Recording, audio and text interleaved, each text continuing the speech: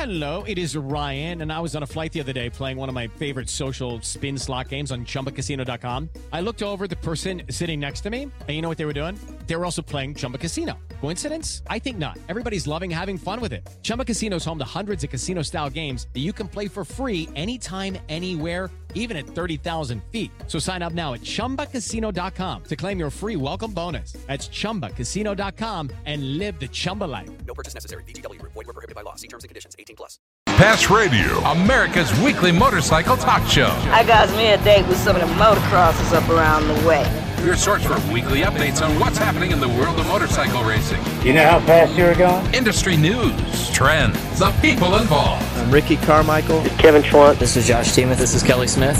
This is Travis Latrobe. This is Jeremy McGrath. And now, Pit Pass Radio. Hello again, everybody. It is Pit Pass Moto Racing Weekly. Appreciate you tuning in. Tony Wink, Scott Casper in studio. Do want to thank Roman Davila for sharing his special weekend with us. PJ Duran on location tonight, so won't be with us.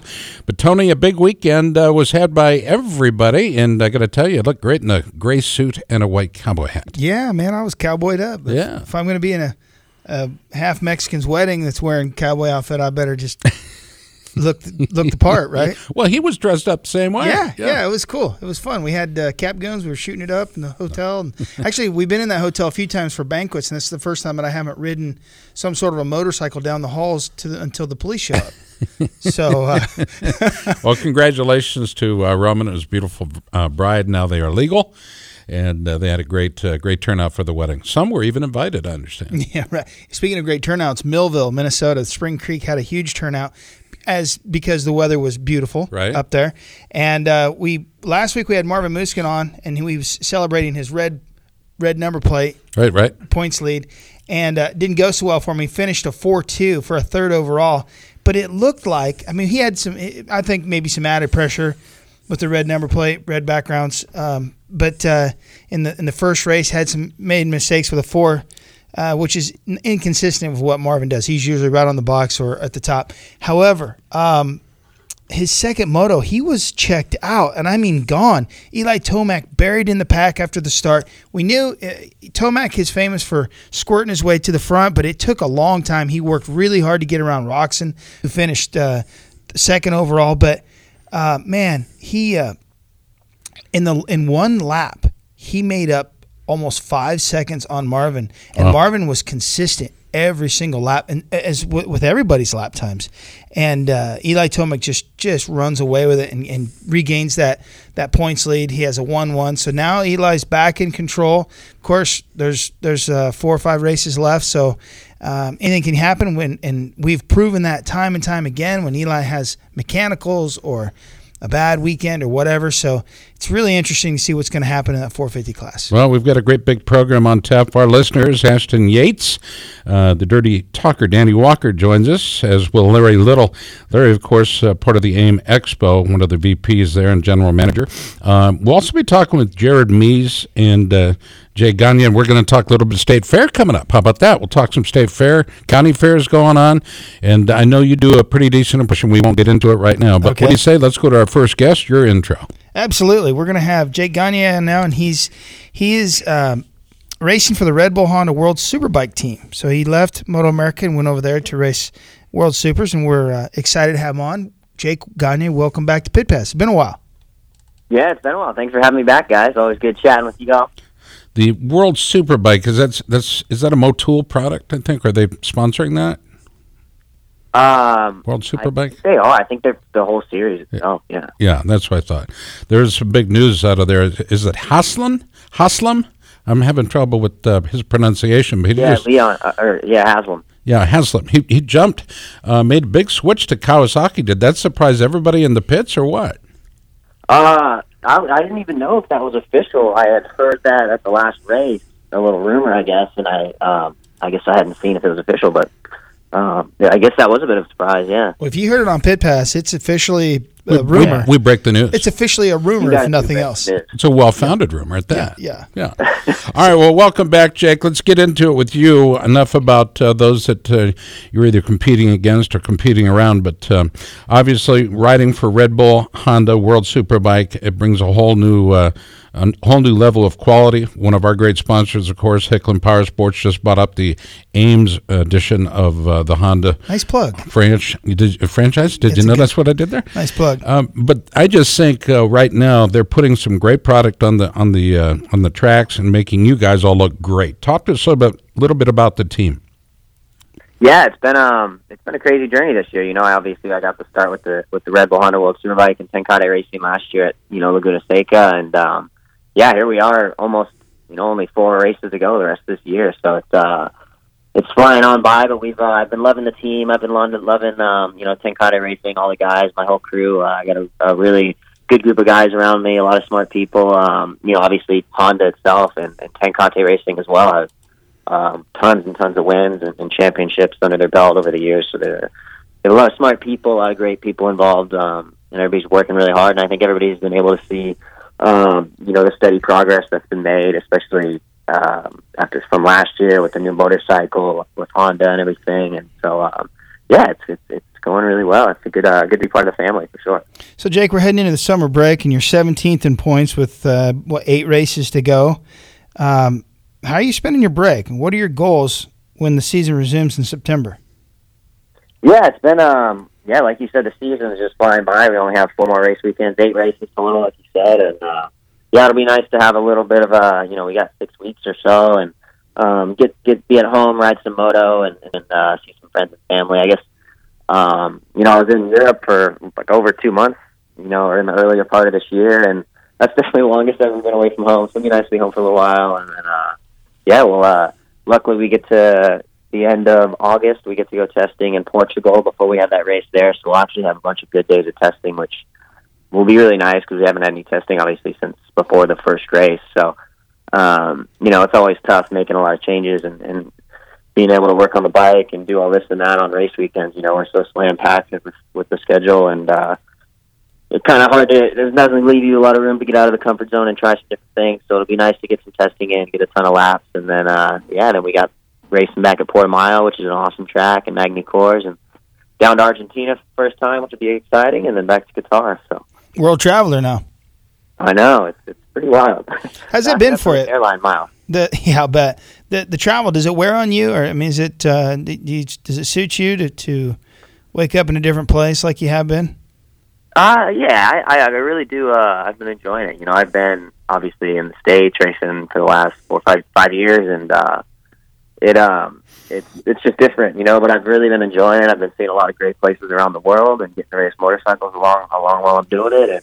And luckily, I've had some good friends along the way, and I'm enjoying it. A lot of planes, but like I said, I was mostly based in Europe for that early part of the year and the middle part of the year. So, from there, it's just an hour, 2-hour flights everywhere. And I was based myself in Holland, which is near the Tenkate shop. So I so cool to hang out with and help out with. That's awesome. That's got to be a blast. What's the coolest thing besides racing? Obviously, base jumping. What's the coolest thing you've seen while you've been over there? That's a tough one. I really loved going to Thailand. That was kind of a whole, in the past I've been to Europe a little bit here and there, and over the Rookies Cup days and seeing that part of the world. But getting to go to kind of Thailand was a whole different experience, a whole different culture, a whole different part of the world. That was really cool. Australia obviously was really cool. But let's go back to Thailand. Argentina will be really exciting. Go back to Thailand for a minute. I would not have been able to leave there without putting on 100 pounds because the food. I love Thai food. I can smell Thai food and gain 6 or 7. I love it. Where's that spice? That spice gets you. So ooh, curry. I love curry. Yeah. Curry and coconut milk and chicken and green beans all mixed up together. I haven't eaten. I did. Sorry. I had probably the best soup of my life. I'll remember it the rest of my life. Like this mushroom, coconut milk, Thai, bunch of crazy veggies. It was killer. What's it like over there as far as just traveling around and stuff? A ton of people, or it's just different. Obviously there's people everywhere, and it's been cool though. I haven't, along the travels I've had my buddy Cameron Gish with me at every single race actually, who's been helping out with Bell and doing my Bell helmet support, and he's actually a really good friend of mine. I raced Rookies Cup with him in 08, so it's nice. I haven't been alone traveling the whole entire time, which is nice to have a friend. We can go we always get in wherever we're at, whatever city we're at, and we'll go explore and have a good time and check out the city, check out some sites, some culture. And I've been definitely enjoying it. The racing this year, the Moto America Series, has been really good, and I'm assuming you keep an eye on what's going on, or maybe you don't. But what are your impressions of the racing, and what are your championship predictions for each class? It's been the racing obviously has been really, really good. I've been keeping up on it on the Moto America site and YouTube and everything. And we always know the racing is incredible, and it's been fun watching Cam and Tony battle it out. And as far as the championship goes, I know it's gotten interesting those last couple rounds, and if I'm not mistaken, I think Cam's still leading it with a little bit of a gap. So. I don't know. I mean, I think Cam's going to be strong in this later part of the year. He looks like he's been really, really strong lately, and so it'll be. I think Cam definitely would be my pick, and it would be cool to see him if he can get up there and get a championship. I know those guys want it, and it's good to see Honda's making progress. Cam Peterson on that thing, I think he's starting to make a little bit of headway, and it's been really cool racing. Obviously, JD's I think shown to kind of be the guy to beat on those 600s, and even the 300 class. Man, those kids are. It's always fun watching those kids. I know you guys know that one. Yeah, some crazy fast, good talent in there. So it's great to see. What are people's thoughts in the series that you're racing on Moto America? I mean, is it a respected series? Yeah, I think it definitely is. And especially over the last couple of years with Moto America as they've gained momentum, and people are definitely paying attention. People are watching the races. People kind of know who's who and what's going on, and they know there's talent, and they know there's a lot of room to grow. I think so. Hopefully, I think we have seen in the last couple of years. We've seen some guys over from Europe and different parts of the world coming to the States to get a crack at it, and so it's good. I think everybody's keeping an eye on it. Everybody's staying positive. I hear a lot of positivity about it. So, what's the compensation like? The difference between, say, British Superbike or World Superbike versus American Superbike? What's the compensation like? As far as riders getting paid, riders getting paid, riders winning money, cash money. I don't think it's anywhere like it used to be, But I don't know. I don't know about what BSC guys. I really don't know. But compared to, can you make more money over there? I would assume, or I would assume in World Superbike a little bit more. But honestly, I don't know what anybody's getting paid but me. And I don't know anything about the BSB stuff. I haven't heard a whole lot about that. Besides, the fact that the racing is really, really good.